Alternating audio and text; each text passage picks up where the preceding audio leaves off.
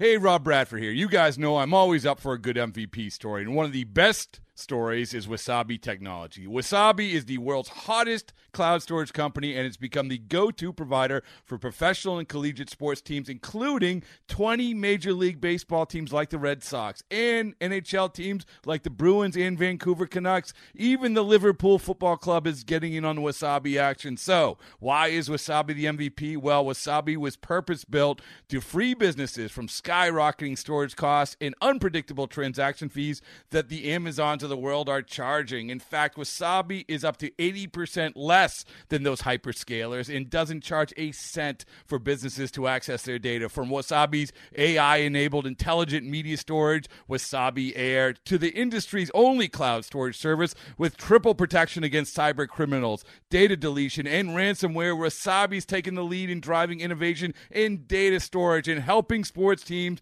to unleash the power of their data. Wasabi, another Boston-based championship team.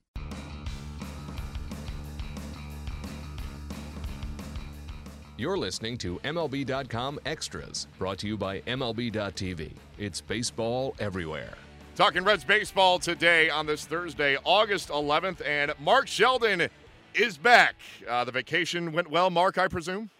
It was a staycation. I generally stayed in Cincinnati with the exception of a couple of day trips, and it was just nice to decompress after the trade deadline. I had a long overnight red-eye flight back and about 35 hours of being up straight until Jay Bruce got traded and beyond. So I enjoyed my time off. I bet. Decompress is certainly the right word, and as nice as vacations are, those can be taxing as well. So staycations are sometimes what the body and the mind needs to get refreshed, and you certainly sound like you are that, and then some. So let's talk about all things Reds right now. And Mark, unfortunately, I got to start on a down note because the game on Monday night, it looked like it was going to be the first career win for Cody Reed in his ninth attempt at it. The poor kid sees a 4-0 lead slip away in the bottom of the ninth in St. Louis. The Cardinals, a stunning 5-run rally to turn a 4-0 deficit into a 5-4 win. And Cody Reed, 6 scoreless innings, all for naught. He is still winless in his big league career in 9 starts. But, Mark, I want to start off on the bullpen that night, which has been much improved, especially in the last month or two, with guys like Cingrani picking things up, and Raisel Iglesias has been just silly good since he came back and he's been put into the bullpen. But that night, it was Cingrani and Ross Ohlendorf who got beat up. Ohlendorf eventually gives up the walk-off hit by pitch, of all things, to Yadier Molina. But Iglesias did not pitch in that ninth, and I kind of wondered why at the time. He had thrown over 30 pitches the day before, kind of a not-so-sharp outing for him. Believed he walked 3, gave up a run in 1 inning of work. Was he completely unavailable that night? Was he a guy that Brian Price wanted to stay away from no matter what? Yeah, generally when Iglesias pitches a lot in a game, whether it's 1 inning or with a lot of pitches, like 30-plus pitches, or he has a 2-inning appearance or even a 3-inning appearance, the likelihood is almost 100% that he will not pitch the next day. They're still using special protocols with him that they don't use with other relievers, just because he came back from 2 shoulder injuries in the last calendar year, including one this season that put him on the DL for 6 weeks. And they are still treating him with special circumstances, and that makes him different than what would be, he would be the ideal closer for this team if he could work 3 days in a row or even 2 days in a row. And right now he's not in that position. He's been so stellar. He's got like a 0.59 ERA since June 21st when he came back, and all signs are pointing that he could be their future closer. But right now he can't take on closer duties because he doesn't have closer endurance, and the gloves are not completely off for him. So they'll work through it, and eventually I would say him and Michael Lorenzen will be a potent late inning combination more regularly when they feel like Iglesias is ready to do that. Yeah, I mean, I would imagine it was tough for Brian Price on Monday night to see this thing slipping away and to see Cody Reed, who had all these hopes of getting that first big league win. He's on the bench, and he can't do anything to get this thing from spiraling out of control. You got to think that he was very tempted to use Iglesias in that spot, but again, you look at the the long-term picture, and he stays away from Iglesias, and the ball game ends not the way the Reds wanted it to, obviously, as the Cardinals win it 5-4. But you brought up, not just Iglesias, but Michael Lorenzen as well. I think that, the Reds knew what they had in Iglesias. The guy just has an electric arm, all the potential in the world. I know that, Michael Lorenzen, also very highly touted, maybe not to the level of an Iglesias, but have they been even a little pleasantly surprised at just how good he's performed? I would say pleasantly surprised. I think it's just a different role. He was a college closer, and they took him with the 1A pick in the draft, I think, a couple of years ago, and they identified him as a starter, and they went to that, developed him as a starter, and he had some promising starts. He had some struggles as well, but then he came back up from the struggles at the end of last season, and he worked out of the bullpen, and he showed some gas that he could throw 98 and be effective, and had definitely had his edge back. And then, of course, they wanted to make him a starter again going into 2016, and then trouble happened. He got to one game, he got an elbow inflammation, then he had to sit out for a while, then he got mono and lost 25-plus pounds, and lost any hope of maybe starting the season. If they had started, he may not even be back yet. So they would have had to get him and build him back up again. So they kind of took a shortcut and realized that in order to get anything out of him this season to be effective, that would have to be out of the bullpen, and they could reevaluate after the season. And he's just been very good out of the bullpen in general. He's got power stuff, and it's moving pretty well for the most part. He just seems like he's just on point. And in terms of the bullpen, between him and Iglesias, it's been uplifting for them. I mean, Cinglani's been better other than the other day, and Blake Wood's been much better. He's been pretty solid overall, but having those two guys really added stability that wasn't there in the first half. Maybe another Aroldis Chapman will never come around. Those guys are, they're maybe once in a generation type pitchers, but moving forward, if you can have a 1-2 back-end combo of Lorenzen and Iglesias, that's got to be very exciting for the Reds and for their fan base too. Mark, I want to circle back around to Cody Reed. I know you haven't spoken to him recently, but knowing him as you do, and knowing him and knowing the struggles he's gone through, and he's received a lot of encouragement, as we've talked about in previous weeks, from the management, from his veteran teammates. How tough do you think it was for him to know that he was so close to getting big league win at number one? And I know that, in this day and age, wins aren't everything. It's an overrated stat. Nonetheless, when you're a young kid and you still got that goose egg in the win column, I would think that's got to be hard. How do you think he's handling going, 0 for 9, at least in terms of getting that first big league win? Well, I can tell you that before when I last saw him and he struggled, each interview post-game was getting shorter and shorter because he's getting more and more frustrated. At first, it was kind of just chalking it up. He's happy to be there. He got the nerves, and, but overall, it's a learning experience. And after 3 or 4 of those, it stopped being a learning experience, and it just was just frustration. And you could tell that he was not enjoying the outcomes at all. He did have that one decent start where he deserved better, but he started out rough and kind of slowed his pace down, and then was really encouraged by his last 3 or 4 innings, and that showed he was pretty happy about that.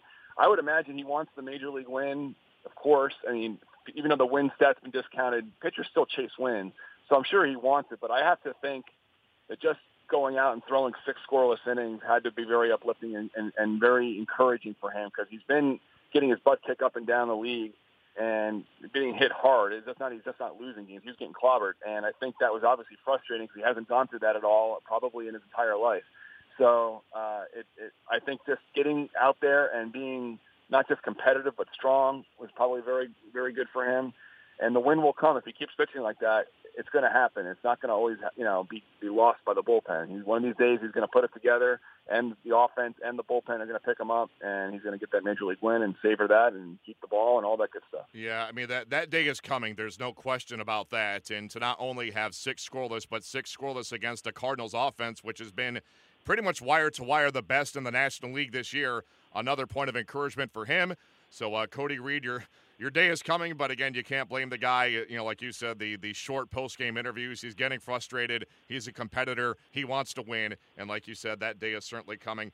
Mark, heading down the home stretch here, Homer Bailey's going to make his 3rd start since Tommy John surgery tomorrow in Milwaukee. The first start, very good.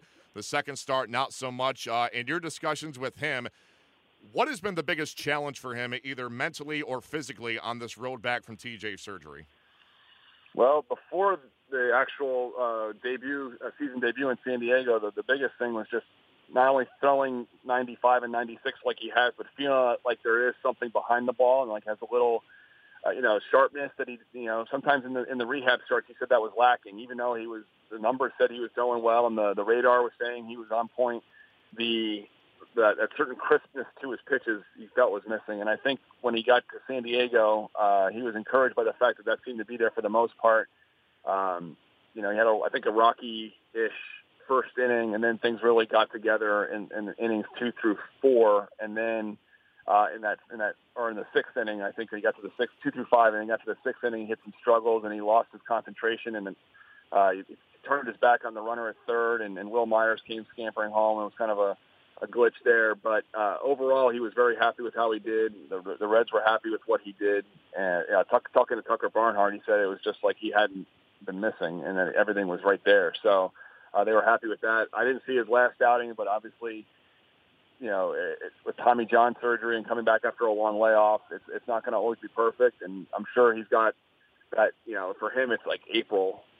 As everyone else, it's now August, but him it's still early April, and these starts are going to be up and down. They're not going to be perfect. He's going to be still watched closely. They're eventually maybe will let him off the governor a little bit, but they're going to probably keep him around 90 to 95 pitches in 6 innings for a little while until they feel like he's gotten through that, and then he can take off like everyone else.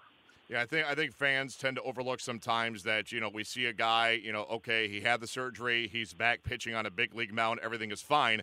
Well, everything's not fine, because that's just, there's another whole leg of that recovery is to get your body back into, game shape, as they say. Absolutely. And right. And that's a long process, and it's, every pitcher goes through it. Homer Bailey's going through it right now, so best to exercise some patience and understanding of the situation that Homer Bailey is in. Mark, to wrap up here, just want to talk a little bit about Jay Bruce, obviously now a former Red, a current Met. Really struggling right now. The entire Mets offense is struggling. Yeah. Bruce has not been the spark plug that they were hoping he would be, at least not yet.